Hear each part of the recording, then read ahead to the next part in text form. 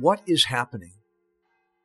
Today, there is a great silence over the earth, a great silence and stillness, a great silence because the King sleeps.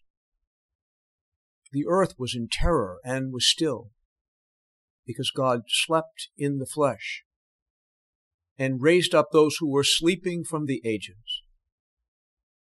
God has died in the flesh, and the underworld has trembled. Truly, he goes to seek out our first parent like a lost sheep. He wishes to visit those who sit in darkness and in the shadow of death. He goes to free the prisoner Adam and his fellow prisoner Eve from their pains, he who is God and Adam's son. The Lord goes into them, holding his victorious weapon, his cross. When Adam, the first created man, sees him, he strikes his breast in terror and calls out to all, "My Lord be with you all." And Christ in reply says to Adam, "And with your spirit." And grasping his hand, he raises him up, saying, "Awake, O sleeper, and arise from the dead, and Christ shall give you light. I am your God, who for your sake became your Son, who for you and your descendants now speak and command with authority those in prison.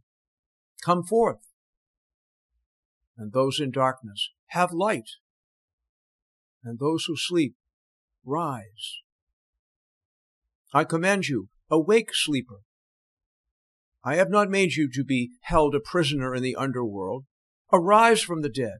I am the life of the dead. Arise, O man, work of my hands. Arise, you who are fashioned in my image. Rise, let us go hence.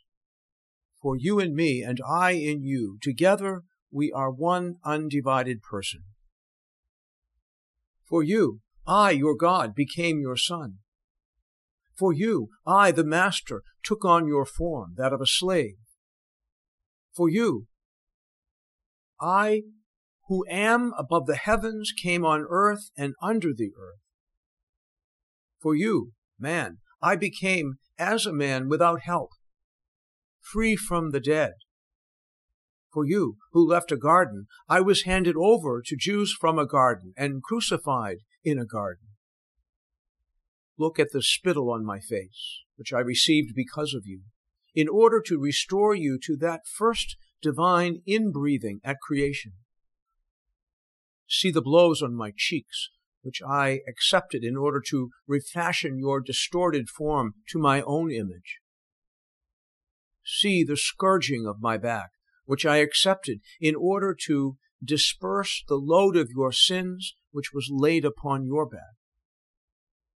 See my hands, nailed to the tree for a good purpose, for you, who stretched out your hand to the tree for an evil one. I slept on the cross, and a sword pierced my side, for you who slept in paradise and brought forth Eve from your side. My side healed the pain of your side. My sleep will release you from your sleep in Hades. My sword has checked the sword which was turned against you. But arise, let's go hence. The enemy brought you out of the land of paradise.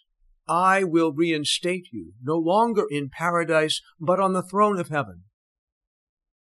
I denied you the tree of life, which was a figure, but now I myself am united to you, I who am life.